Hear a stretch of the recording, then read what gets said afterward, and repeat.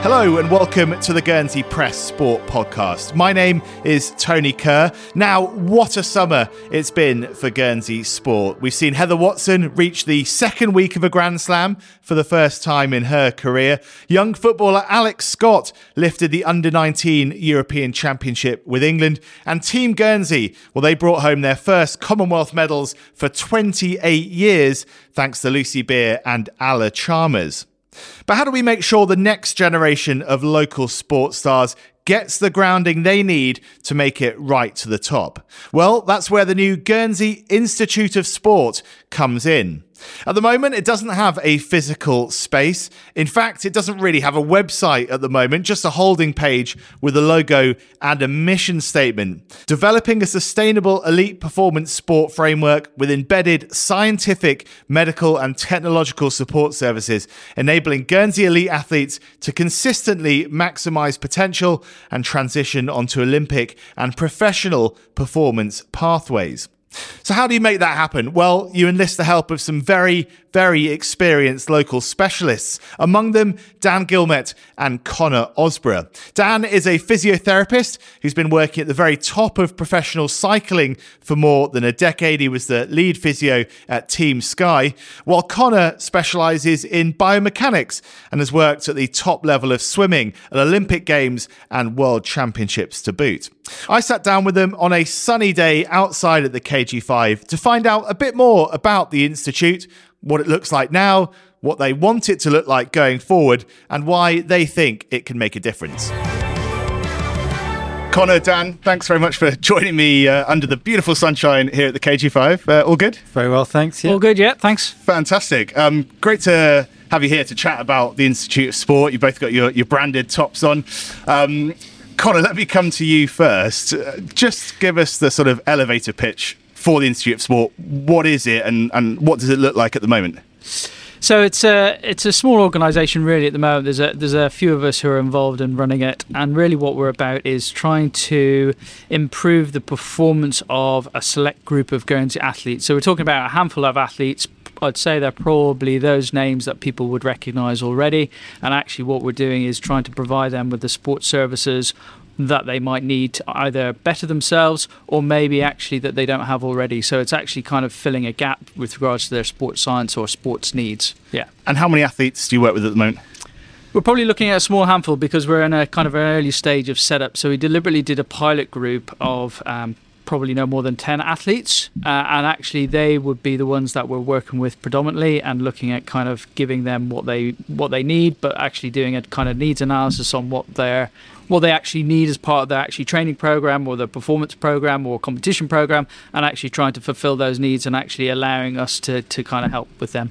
And Dan, we've seen high performance programs before in the island as part of the Sports Commission's sort of remit. How does this differ to what's gone before?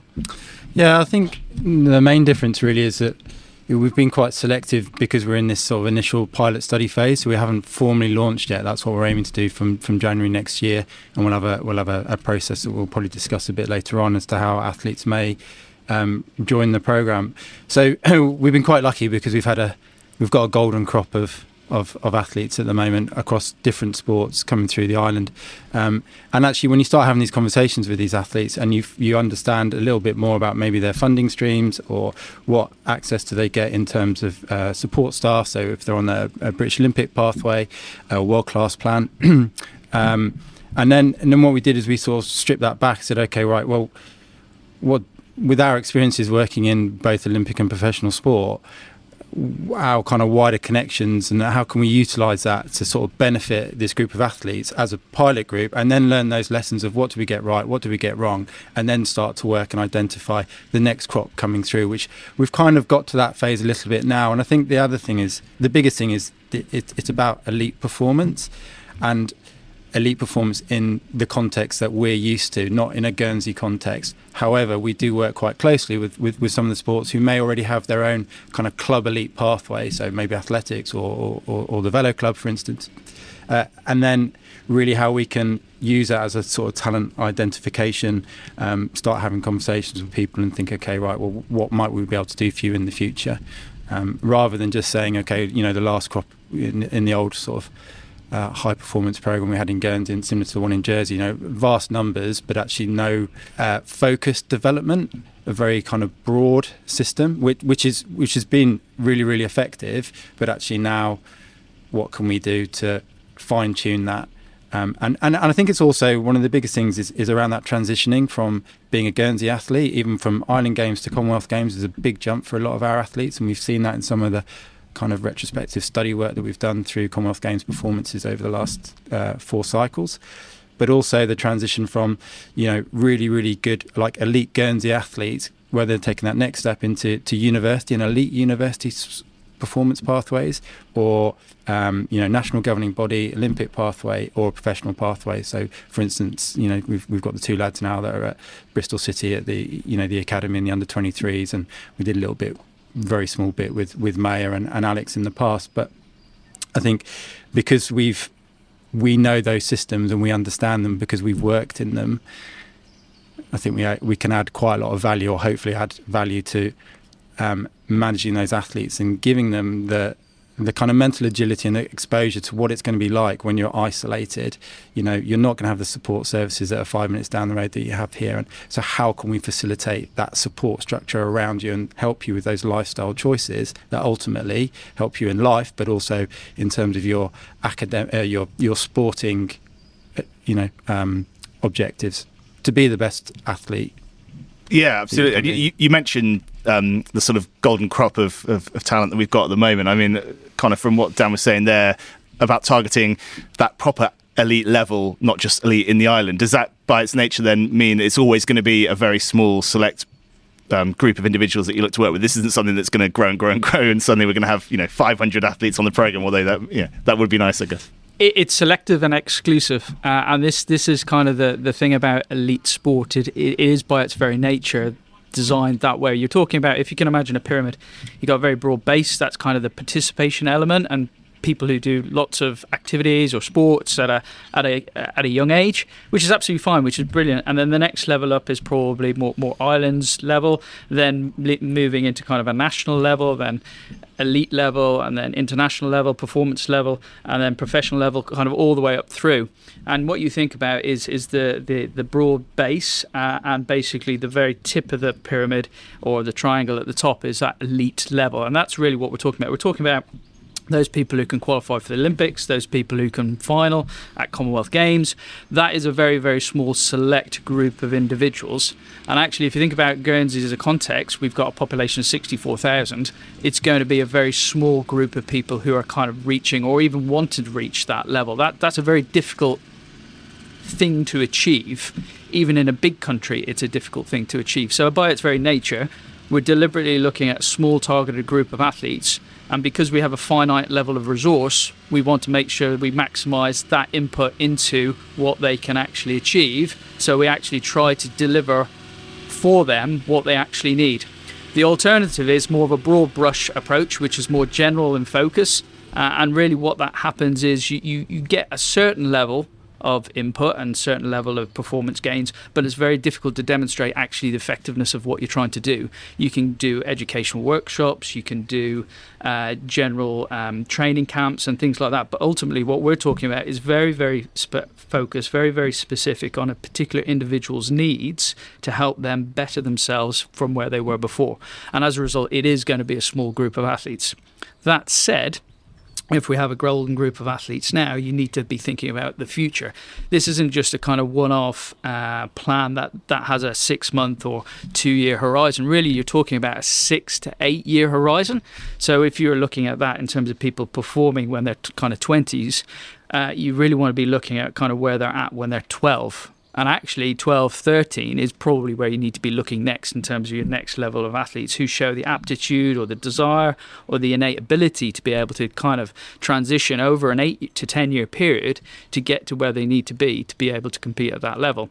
That's one of the reasons why myself and Dan, we've kind of taken a step back. And although we've done this pilot group at this top level, is actually, well, where's the next group down below that? Kind of 16, 17-year-olds. And then also kind of identifying very talented 12 to 13-year-olds who might be interested in kind of going down this route. And one of the things we've been doing with that small group is actually making sure we can have these conversations not just with them but with their parents, but with their schools, and thinking about what opportunities might they be able to have to better themselves to go further forward. So developing links either on island or off island to put them in the best possible position so that they can actually then develop themselves over time, and we just basically touch in with them and basically touch base with them on a regular basis to see how it's going. So is that a distinct change from previously then, in that you're going to be looking to catch potentially talented athletes younger than we would have done in the past? So for our side, yeah, absolutely. You've got to think of this time horizon of being 8 to 10 years going further forward. And actually you need to track back to that age group and actually thinking about how does that work for that particular sport. There are some sports that are kind of renowned for being kind of early development sports. So for example, gymnastics might be one, swimming quite often is one. So if you look at the World Championships just recently at Summer McIntosh, she's Canadian, she's 15, she won 200 fly, 200 IM, 400 IM. She won the fastest time in the 200 free, but she didn't swim it because she was swimming the other races. So she's only 15. And if you look at Canada, as again, we're going to be competing against Canada at the Commonwealth Games, they kind of take a bigger kind of they take the same sort of idea in terms of actually that tracking approach all the way through. Dan, is it appropriate to kind of start talking about 8-year horizons with a 12 and 13-year-old? Well, I mean, it gives us focus, and I think the biggest thing is that, you know, we've spoken with our colleagues in Jersey and the Isle of Man, so we all face the same issues. And one of the biggest issues we have in a small island life is big fish, small pond. And then suddenly, you know, you've got developing athletes who are doing really well at age group level, and where do they sit? Because one of the key things would be, where do they sit nationally? So we've had a couple of conversations recently with 3 12 to 13-year-olds in different sports. Kind of, I think it's one of the big things we were always quite keen on as well in terms of the setup of the Institute of Sport, that yeah, okay, we're working with this elite group at the moment, but actually it's not, you know, it's not a financial drain on us or a time drain on us to be able to, you know, be approached by somebody to say, actually, do you know what, I've my child is doing this, or we identified, you know, through the reporting in the local media that, you know, there's this athlete that's suddenly doing really, really well. They're climbing the national rankings. They're going away off island a lot for competition. So then we can then have that kind of conversation or be there as a resource, and not necessarily that they would be an Institute of Sport athlete, but as a body, as an institution, we can be there as a resource for, okay, what lifestyle choices do you make? So around education that's aligned with their athletic development. So we've got quite very close links at the moment. We've been having conversations with Millfield School for a couple of athletes.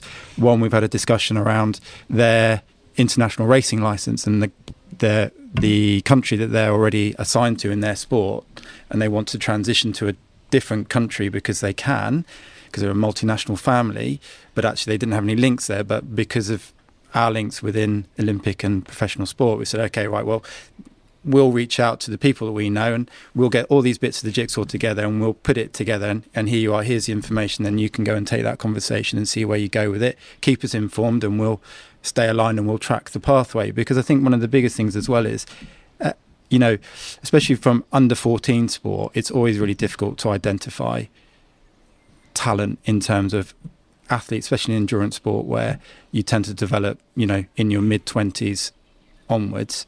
But each time they go through the age group category, you know, from under 14 to under 16 to junior to senior, there's a big jump in competition, and that's where you start to lose people. And you lose people not necessarily because they haven't got the ability to play the sport, but they haven't got the bigger, wider context in terms of what we talked about a bit earlier on about the mental agility and the life skills to cope with the demands of that. And we also have to remember, you know, that these kids are growing up, you know, and they're under the pressures of life. And I mean, I'm glad I'm not at school anymore, because it must be horrendous for some of them, or a lot of them, you know, especially with, you know, a lot of them have grown up through COVID, which, you know, we're starting to understand the impact that's having on athletes. We're not talking about Guernsey athletes, but well, just a young population in general.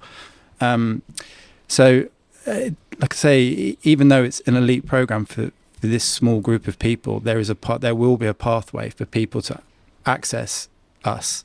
You know, whether it's not in game squad or we'll just come and give them a talk about, I don't know, you know, basic nutrition or travel hygiene or sleep or preparation. And so one of the big things we're doing with our athletes is we want them to understand and be accountable for their performance. So, we're lifelong practitioners. We're constantly learning and evolving, and that's where you develop as a person and in your professional life. But what we sit down with them is we say, okay, right, well, we're going to have a performance meeting. So you come onto the program, we'll sit down, we'll look at your goals for the season and, highlight which are the main ones. And then we'll work back to how do you get to those goals in the best condition. Okay, right. Well, we know, I had a conversation with one athlete recently. You've got your A levels, but 3 weeks later is your probably the biggest event in your career. If you're going to, Commonwealth Games, or you're off Ireland competing at a national championship, which is really important for you for your next step in your pathway development and getting onto a bigger program. So we can put that down on paper and say, right, you own that. So at the end of the season, if you haven't reached your goals, you can look back on it and reflect on it and say, okay, right, well, actually, I didn't do this because my levels got in the way, or I got sick, or COVID, or whatever it might be. It's exactly the same as what happens in my world. When we sit down with our riders at the start of the season, or the coaching staff do, or working in the English Institute of Sport, or with the Irish Institute of Sport, when you're working with athletes going through an Olympic pathway. So I'm kind of waffling on a little bit, but I think you get the gist. It's kind of, there's some core delivery of services to this small group at the moment, but there's a wider context in which we want to make sure that we're available to have conversations with people to kind of direct them or help them out. Yeah, it sounds like it's going to be a fantastic resource going forward for local sport. I mean, what kind of feedback have you had from the group that you're working with so far, and how will that inform what happens from January onwards?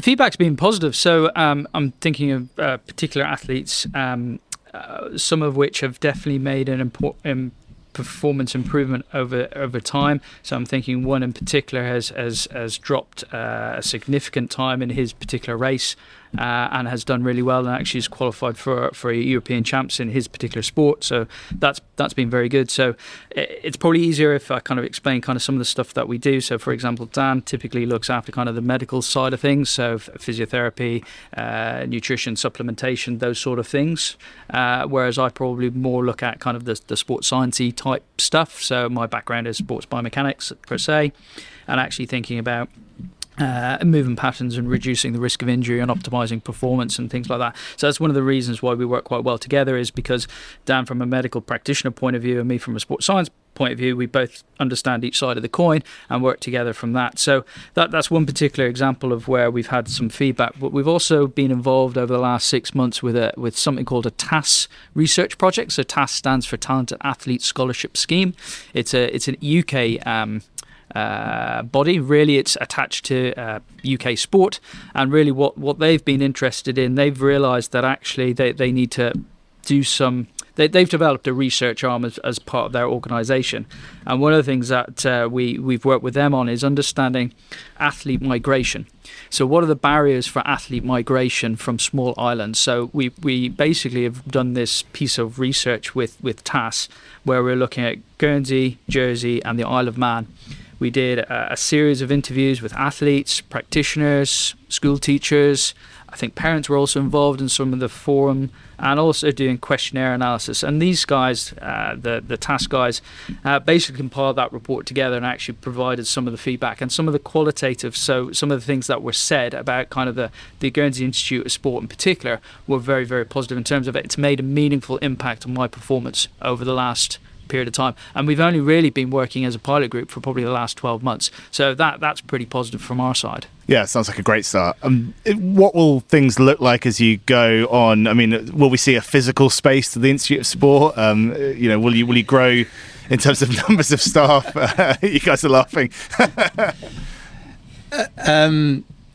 Yeah, I mean, we're a mobile unit really of three essentially. Yeah. And I think certainly at the moment, in terms of financial resource and time resource, we're not in a position to have a physical space, but it's definitely something, 5 years down the line. If you look at, Jersey have a physical space with, Jersey Sport Foundation. The Isle of Man have got their physical space at the Institute of Sport. So, we're quite lucky because we're aligned with the Sports Commission. So one of the things we look at is sort of strength and conditioning delivery or gym work. So, other partners and stakeholders on the island have been really, really helpful in allowing, a couple of the athletes to, when they're on island, or to come in just for a short period of time because they need to focus on something, at either a very reduced rate, or we've got a budget, so we'll use that budget to even just fund that, so it takes off some of that financial pressure off the athletes. It's the same as well, around the kind of medical element. If an athlete gets injured, it depends on the support services they've got, depending on based on the pathway they might be on. So we've done some work with a couple of them where we've kind of worked with some practitioners off island and also a couple on island, and we've ensured that the delivery of that care has been funded in terms of the package of being an institute athlete. If you join when you eventually would come on, somebody comes on the program, we have the performance meetings, there's code of conduct and all the sort of policies and procedures that you would expect, and that's where it's also beneficial for us, and probably one of the reasons why we targeted specifically we're working with at the moment is that they're all adult athletes, so it changes a lot of the kind of policies that you would have to have in place if you're working with under 18s, but that's obviously something we're developing alongside with the Sports Commission and their policies,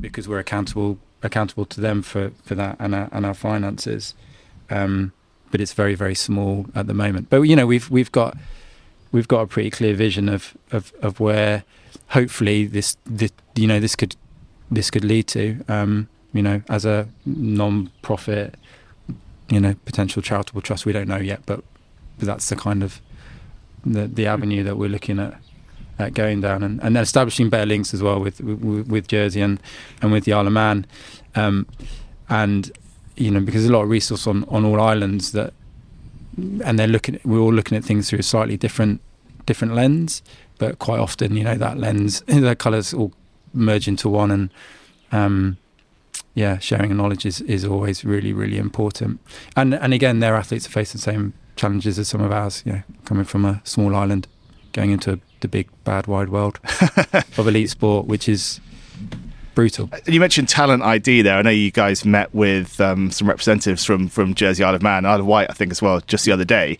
I know the Jersey Sport Foundation in particular have put a real focus on Talent ID and targeting weightlifting as a big opportunity for sort of, I guess, winning medals effectively. Is that something that you'll look to replicate here, or is that a direction that you think is worthwhile? It's an interesting one. If you look at a lot of the sporting governing bodies globally, typically when a new event comes through, they'll look to see whether or not it's a particularly weak event. So if it's a new event at a big games, generally most people put it down as probably a weakish event, and actually what they'll look to do is talent transfer from other sports to recruit into that particular sport because they see it as a better opportunity to get medal success. So from that side of things, I can understand kind of the Jersey model in terms of identifying what is perceived to be a relatively weaker event in terms of its depth, and then try to transition kind of people from one sport into another sport to basically upskill them to do that. But that's not unique. You see it in talent transfer between cycling and rowing, cycling and speed skating quite often. Sprinting, rugby and bobsleigh. Yeah, so you do get this quite often across lots of different sports, across lots of different organisations. I think from our side is understanding what talent we've got. We're going to have a small pool, we know that because that's the nature of the island, but actually identifying whether or not one individual has the attributes that are good for that particular sport. But ultimately, if somebody wants to do that sport, they like doing that sport, they're good at doing that sport, actually it's probably best to keep them doing that sport rather than trying to convince them to do something else that they don't really like, which actually might not necessarily work for them in the longer term. So it's a real fine line and a real balance. I think the key with that is probably communication, to be honest, is understanding kind of where everybody sits and what people really want to achieve going further forward. Why is it important that Guernsey has this operation and actually encourages elite athlete performance? Is it so that we can all enjoy seeing people flying the flag for Guernsey and feel sort of good about ourselves, at major games? I mean, is it about building bridges for athletes and actually giving people, just local people, the opportunities that they would otherwise, there might be multiple barriers in their way, actually smoothing that journey so that they can have the same opportunities as people in larger countries? Or a bit of both? A bit of it. I'd agree, a bit of both. Yeah, a bit of everything, really. I mean, we're just saying about opportunities, and one of the things that we've always been quite keen on is around sort of education and using our knowledges and experiences and of how we can develop other people, whether they're athletes or not. So, for instance, one of the things we set up with the Sports Commission is, so the Sports Commission have 2 university interns. So we've had last 3 years. 3 years, yeah. Give or take with COVID, 2 students. So generally a sports science student, or they're doing a degree in coaching science, or actually one at the moment he's doing sports psychology.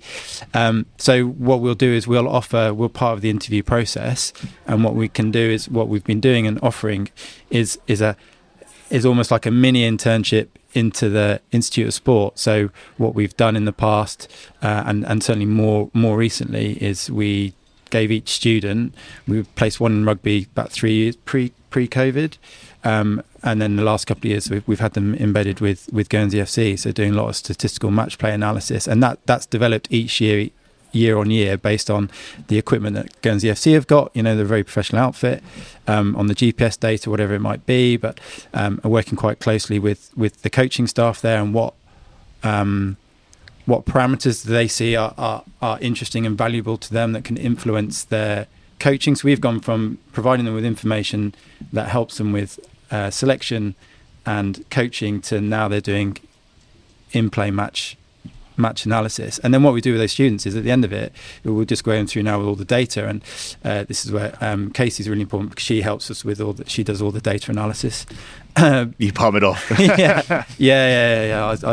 I'm still scarred by doing statistics at master's level, let alone PhD, but they're much more qualified to do it than I am. But essentially just taking that data and then putting it into really simple reports, and it's really useful this year because we're doing some similar reports to what we did last year. So now we've got 2 years worth of data with pretty much the same playing squad. So what stories does that tell you? What trend lines are we seeing? How does that influence things for the next step of Guernsey FC? But also it gives these students a really good piece in their portfolio when they go back to university and graduate next year, because I know I've been around many sports teams and professional environments, and you'll get a graduate doing an internship and they're just filling up water bottles, and it's senseless. So these we're giving them an opportunity to really take hold of something, change it, model it in the way that they want to, and put their spin on it, but take it away with them back to the university.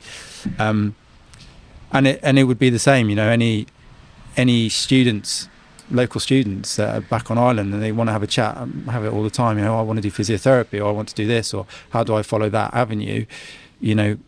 That's another arm that, well, we can have that discussion with you because of our backgrounds, if you haven't found that information from somewhere else. And I think the other thing as well, we've been involved in a couple of conversations just giving an object opinion around funding for specific people, so with sort of private funding, and that's one arm that's quite good for us as well, I think, because again, we're not invested in any shape or form. It's just, okay, well, you've got a few £1,000 burning a hole in your pocket, someone's approached you, what is this a good cause? And 95% of the time it is, but especially with specific individuals, so we've been part of that process as well over the last couple of years with a couple of our athletes, which has been it's an interesting question you posed, Tony, because if you think about kind of the performance life cycle, you start off kind of aspirational. You see your role models up there, and you want to become one of them, and actually you want to be like them, and you move up, and if you're good enough, you get to that point, and then some of the success that comes from that, and maybe some of the financial support that comes at that level kind of goes through. So from a kind of developing an individual or an athlete along a pathway to get to that point, that's definitely what we're about. But similar, once you're at that point, and if you are a household name and you are recognised. Then actually, from even if you're going back to the London 2012 Olympic Games where you had such success there, you have this feel-good factor, and what that can bring then to the next iteration coming through is they then become your role models. So you get this life cycle of kind of success breeds success going further forward. But it's very difficult to tangibly feel and assess and measure these things. But ultimately what you want to do is create this life cycle where you've got the people who've been very, very good at their top sport. When they retire, is feeding back in to the system in some way, shape or form. So your next group kind of go through. Unfortunately, on a negative kind of example, you could consider it as a conveyor belt. And I think this is where some national governing bodies in sport have kind of come a bit unstuck, because it's all been about success, and that's the only thing you can be, and actually we're going to get there no matter what, and then you have safeguarding issues along that line. But you can balance kind of the love of the sport alongside kind of the success that you're trying to achieve over a period of time, with people coming back in and feeding into that process. And that's one of the things we're really keen about, is actually those people who have retired, who've finished, is actually then feeding back, because then you help bring that body of knowledge back in for the next group. So at each round you go around this life cycle, you get stronger each time. Yeah, and we've got some fantastic individuals competing at the top level at the moment, and doing very well at a young age, you know, with very promising careers ahead of them. I mean, the perception, I think it's fair to say, in the community is that Guernsey punches above its weight in a sporting context.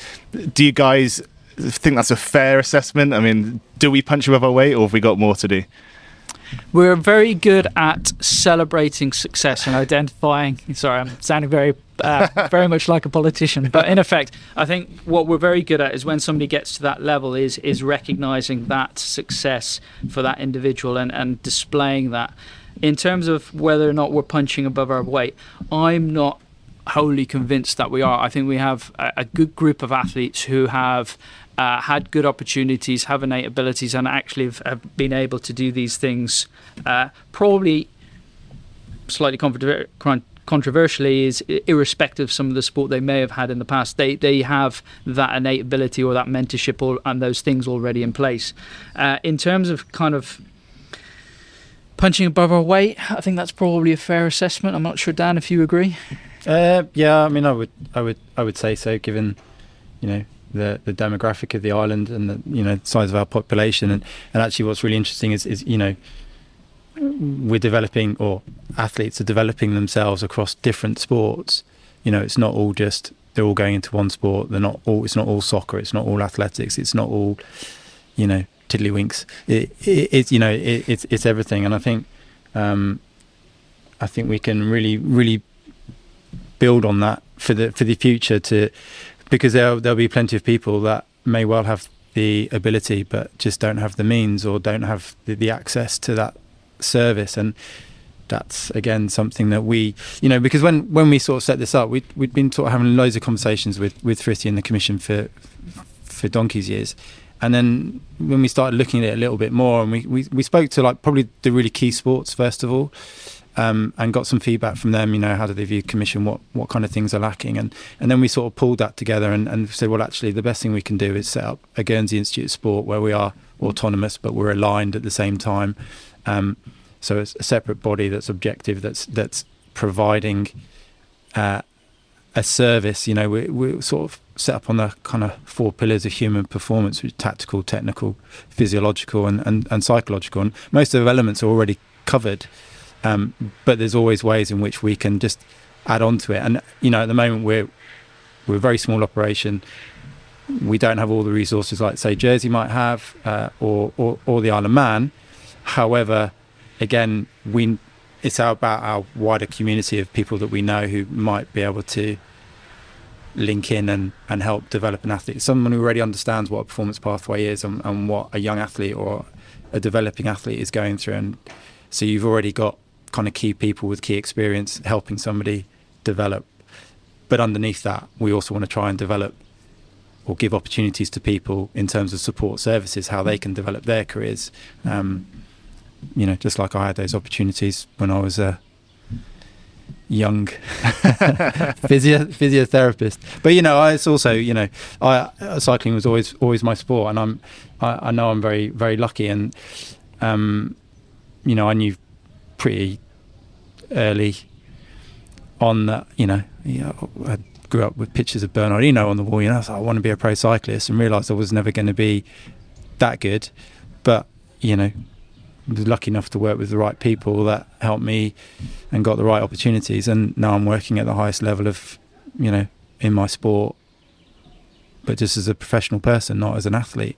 And sometimes I think athletes can lose sight of that. It's so focused, and depends on what pathway they're on as well, because trust me, some of them are, just because you're there's another 100 that are only a phone call away from replacing you, and there's just no room for. It's like any elite environment where it's the military or whatever, it's that's how it is. But we know we've got ideas and experience, and what can we do to soften that or develop people with that mental skill set through all their transitions, which ultimately transfer over into your professional life, whatever you end up doing post athletics.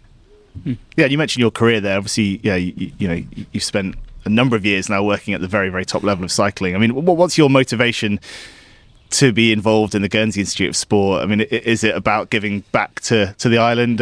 Is there because it seems like you could be all over the world, very busy all the time, but you're obviously making time to make this happen.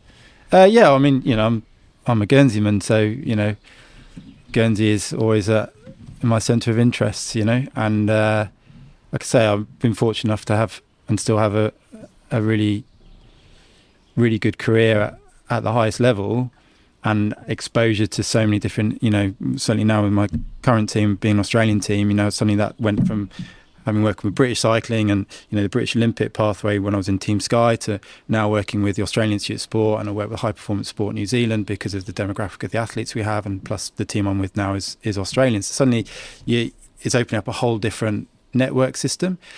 We've all learned, even more so through COVID, how much we can do remotely. It doesn't take a great deal to just get on the end of a phone or just reply to a WhatsApp message. And so it's not really impactful on my sort of day job.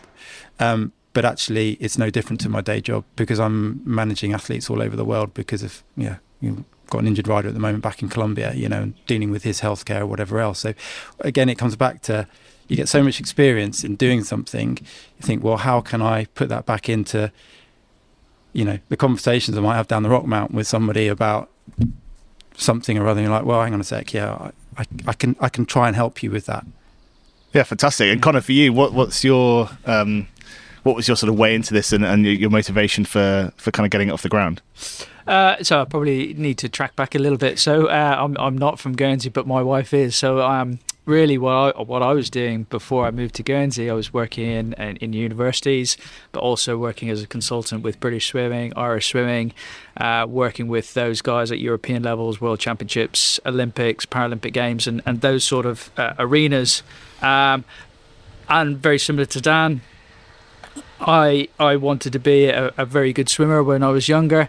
That didn't pan out, and I actually ended up working as a sports scientist in these arenas and having these amazing opportunities. And very similar to Dan in terms of understanding what it takes to work at this level, working with these coaches, working with these athletes, and meeting very similar like-minded people across the world who basically are doing the same job as you, and actually learning from each other as part of that. And when I moved to Guernsey, it was a case of, well, I don't really want to lose that, because I've just got this fairly large bank of experience, this large bank of knowledge, is I need to be able to give this back in some way, shape or form. And that was probably my motivation, particularly with the Guernsey Institute of Sport, is helping others through my own experiences working with people like Dan and Casey, and making sure that actually we can make a difference. And almost the lessons that I wasn't able to make at the time, or the knowledge I didn't have at the time of being an athlete and moving that further forward, is, well, I can help inform that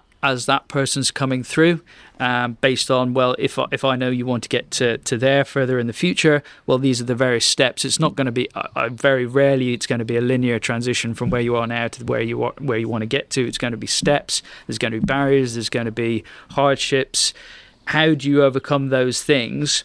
But fundamentally, what do you need to be able to do to make sure that you're nice and give yourself the ability to get to all that, get through all that hardship to get to that point you need to get to, is how can I help support that individual and how can I make an impact? And from my professional background as a sports scientist, is actually that's one of the things you have to demonstrate on a relatively regular basis. What impact do you have as a practitioner to help improve performance? And that reflective process really underpins a lot of what we do as an organisation, in terms of actually, yes, we did this piece of work, yes, we showed an impact, but if we were going to do it again, would we do it the same way, or would we tweak it slightly to make sure it was better aligned to actually where that individual needs to get to? So from my side, it's very much trying to give back. And in terms of sport as a whole, the island, as we said, has produced some and is producing some fantastic top level athletes. But there's maybe a notable sort of gap at the moment in terms of para sport and inclusion. How big a priority of focus or an opportunity is that for the island, and actually for islanders with disabilities? Sure.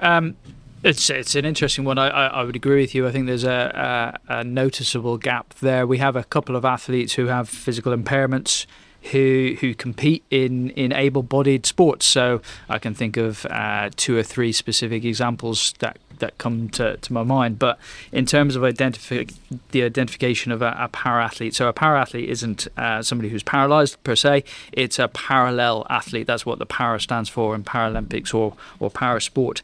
And really what you're trying to do is find a parallel pathway for these individuals who aren't necessarily fully able-bodied. They might have a physical, mental or visual impairment, and actually identifying those individuals to kind of make sure that they've got a similar parallel pathway through from where we are now into a national program and then into kind of parasport program as such. And one of the things that we've identified or started to identify is whether or not we've got these group of impaired athletes who participate in sport. And that's really where you start. You look at kind of the base of the pyramid to see and identify kind of where individuals are. It's an interesting one from a psychological point of view, because some people don't necessarily see themselves as physically impaired or disabled as such. And actually one of the things we're identifying is if you have an impairment, that's absolutely fine. You might not necessarily be disabled, but you might be eligible for a parasport pathway. The issue with parasport pathways is you have to have an IPC classification. IPC stands for International Paralympic Committee. So very similar to the Olympic Committee, but they work in the parasport equivalent. But you have to have a classification, and you have to have a classification in order to compete. So it's almost like a chicken and egg, because you have to compete to get a classification, but you can't compete until you've got a classification. So you have to go at a certain level. And one of the things we found with some of the individuals here in Guernsey who would be eligible is they're probably too old already for this really to happen. And actually what we're interested in is identifying a younger group or a cohort of individuals who might be eligible to be classified.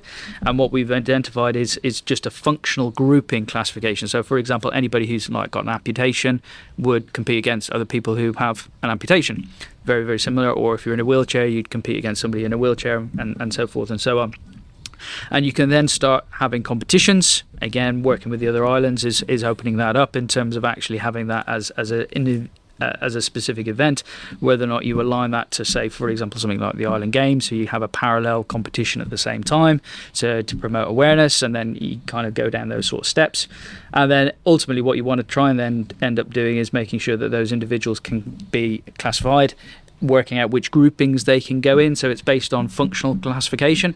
It means that you might have an amputation, but you might be racing against somebody who might have dwarfism, or you might have another person in there who's got cerebral palsy. You're kind of at the same level in terms of functional ability to do the sport, and then from there you can then progress going forward. That's probably a mid to longer term ambition for us, but it's definitely on our radar in terms of something that we want to try and promote and identify and move forward.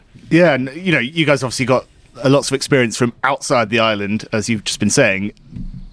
All things considered, how fortunate or unfortunate should a talented 14-year-old or 12-year-old in whatever sport feel in Guernsey? I mean, if they, with the help that you can provide them, is there something extra that sports people get from growing up on an island and perhaps being able to represent their island in different things and having that sort of maybe that extra bit of passion and connection to where they're from? Yeah, I mean certainly access to sport and physical activity and participation, we're blessed because realistically we're never 10 minutes from anywhere. And we've got some really good facilities. We've got some excellent facilities and some really, really good sports, and with really good governance and really good coaching staff to help those athletes develop and generate a love for a sport. How do I become the next Andy Murray or the next Heather Watson, let's say, in a Guernsey context? And again, it comes back to the fact of we've got some of these people that are already there, they're already at the top of the top of the tree, and how do we get some of their stories back in to help these young athletes sort of develop?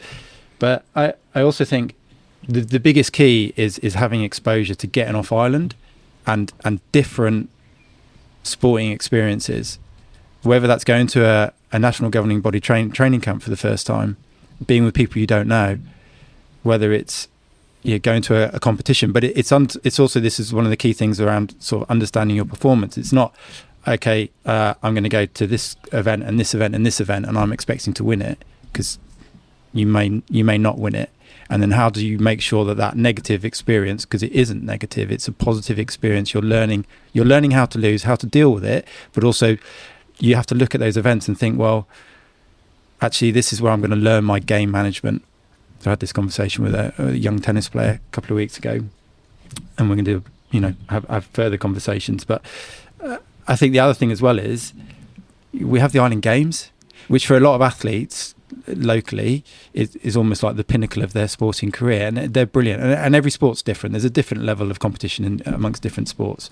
However, it's the first time that athletes get an exposure to a multi-sport event that lasts for a week, how they have to manage themselves through that, especially if they want to be a medalist and their event's not to the end of the week.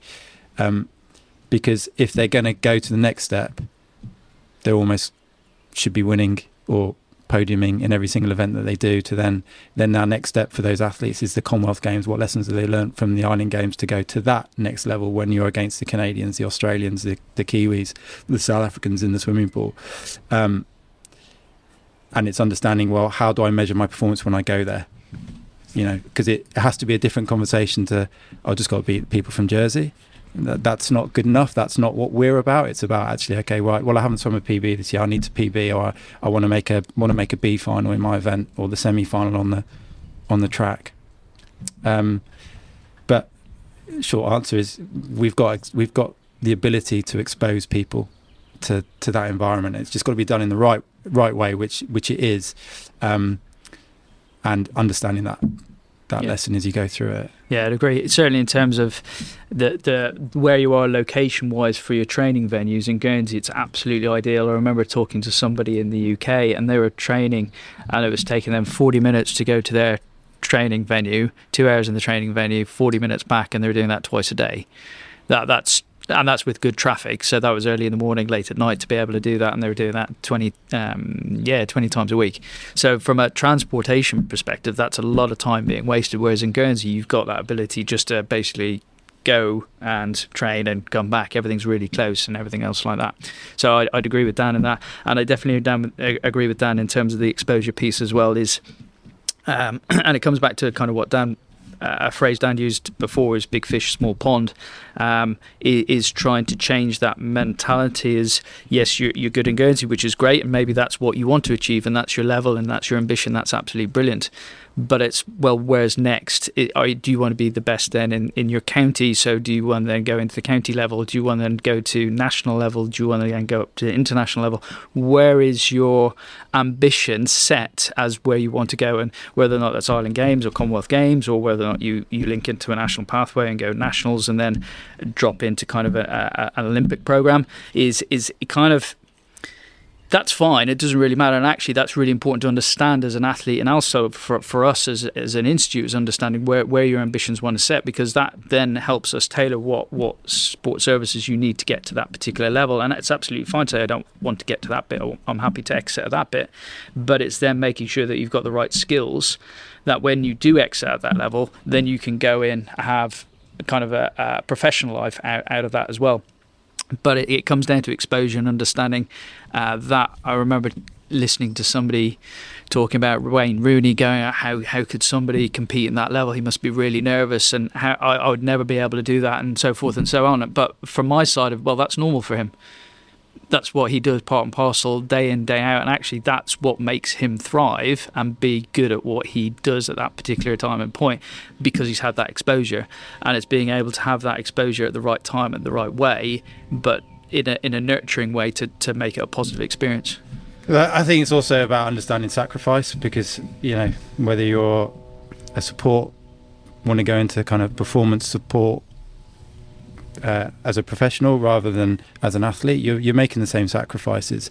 You know, I'm sure Conor will say about his pathway is not too dissimilar to mine, but as an athlete, you have to we're all making the same sacrifices essentially. And I think it's probably the only thing that maybe is slightly negative coming from a small jurisdiction like ours. We spoke with our colleagues in Jersey and the Isle of Man about this, is that because there's so much exposure, there's also so much distraction that's very easy on tap, and that's where you have to kind of navigate and understand, right, what's a good decision for me. And that also acts as a filter, because we can see people that are really good at 14, but by 16 they've dropped off. They've either gone to another sport or something else has taken over their life, and that's fine. That's just being a human.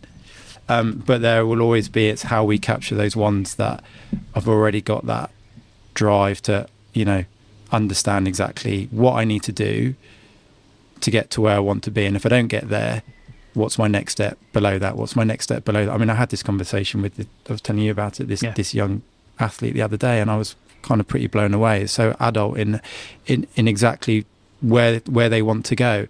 And that's the kind of thing that you think, okay, actually that's making me sit up and listen now. I'm thinking, yeah, there's definitely something here that we need to try and help and nurture. And if it goes somewhere, it goes somewhere. If it doesn't, it doesn't. It doesn't.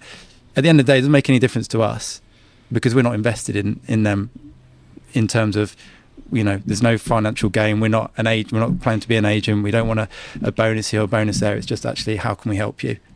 And if it goes somewhere, fantastic. And if it doesn't, no problem. You've had good fun, as long as you've enjoyed the journey and you've learned from it. Then we're achieving what we want to achieve.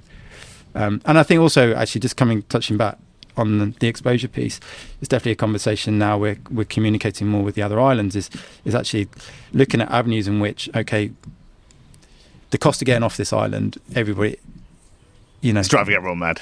Yeah, exactly. Well, we can't, you know, we're not going to change that. But what can we try and do to, again, get that exposure? So it could be, you know, an idea might be, okay, we're going to have a training camp, but that training camp's going to be for this sport with these group of elite athletes that are considered in their sport, or whatever age it might be, and, you know, different coaches, different people, a different environment, because that's already then starting to make them think, oh, right, okay, yeah, I'm being challenged now because I'm outside of my comfort zone. I'm not, you know. So all those like little things, we've got a load of ideas that we're going to start nurturing, and, you know, as we develop as an organisation, we will definitely tap into. And same thing working, you know, we're lucky with the commission, you know, because of the way that with the sport development officers, you know, developing those relationships, because they're at the first point of, you know, if they're coaching or working with certainly the younger generation, what do they see? Is there somebody, you know, oh, have you heard about this athlete or that athlete, or, you know, there might be something there might not be, but we've got our short-term vision, a mid-term, and a longer term plan. So yeah, no, it's gaining good legs, as it were. Oh, that's great to hear. I mean, just in terms of the way that the Institute of Sport will sit within Island Sport, if you like, do you always see that it will be sort of, I mean, will you be able to, I want to say exert pressure, but will you want to influence policy, whether that's at a states level, whether that's through the Sports Commission's focus? I mean, will you always sort of sit behind them, if you like? I mean, well, certainly support the Sports Commission. I mean, if I think about COVID and some of the discussions we were having around, you know, the travel, for instance, and, you know, I'm not going to go into it in too much detail because it's not really the forum, and also the moment's gone. But we were, you know, informing on decision makings around, certain athletes being able to access the appropriate training environment, and given the clinical reasons why and the scientific reasons, because at the end of the day we're scientific professionals, drawing down from what Australia are doing, what New Zealand, other jurisdictions that were going through the same process, building up to their Olympic Games, the Olympics. But I think again it comes back to being able to just being that objective resource if there is a question around elite performance sport in a Guernsey context. But ultimately that's really how we sit within the Sports Commission. But yeah, it'd be nice to lobby heavy discounts on travel for the athletes. But But just on that one, the heavy discount for travel, that was one of the recommendations that actually came out of the TAS report for all three islands is the cost of travel. But in terms of that, we certainly feed into the Sports Commission. So, for example, you've got the Activate 8 programme. Again, there's an element on that specifically related to elite sport. What we've done there is identify kind of objectives and milestones and those sort of things from the GIS perspective, and we've identified those and fed them in for approval going that way. In terms of any other organisations, again, whether or not there's scope in the future to help support, for example, the Commonwealth Games Association or the Island Games Association, I think they're probably aspirational future things. Whether or not that has legs and whether or not there's a desire to do that, we're not quite sure yet at this point. And just finally, as you said before, you're still in this kind of pilot sort of scheme, or you're working with a sort of pilot group of athletes, if you like. Looking ahead to January next year, when it sounds like the Institute of Sport will kind of, I suppose, reveal itself in its fully formed or its fully shaped form. Will you look to, how's that? Is it going to be a sort of soft launch, if you like, or will you kind of go out and look to make yourselves? Probably a soft launch, because we're very much used to just being in the background, and I think that's probably how we'd probably like to stay. But that's also by nature of when we probably in our kind of professional work. But our plan is, we're developing a website which will have, procedures and policies on there, so people can access it through. We've already just got a holding page, so guernseyinstituteofsport.com, with an info@ email address, so people can always contact us. But the plan would be that we've kind of worked on what our selection criteria might look like. So, somebody will read the website information and think, actually, I want to be part of that. I think I can be part of that. Or they won't. It's just like applying for a job or applying for university or whatever it might be. It's the same kind of process, but already it's acting as a filter for, actually, I don't really want to be challenged just yet, so I'm not going to do it. Or I want to be challenged. And so they would apply kind of like a little sporting CV, where do you sit in your national ranking, that type of example. And then we would look at having a kind of interview, a comfortable interview with one of us from the Institute, somebody from the Sports Commission, and ideally somebody, we've already spoken to a couple of people about just being an independent, objective person who understands island life, island sport, but probably maybe comes from a different industry. So again, just looking at something slightly differently, and then working on the kind of athlete charter and performance model. Oh, we've got a lot to get on with then. Well, thanks very much, guys. It's been fascinating to hear about the plans for the Institute of Sport and what it looks like already. And all the best with the sort of the rest of the kind of, I suppose, pilot phase, if you like. And we'll look forward to seeing how things take shape when it launches in January. Yeah, no, thanks very much. Thank you very much. Really good.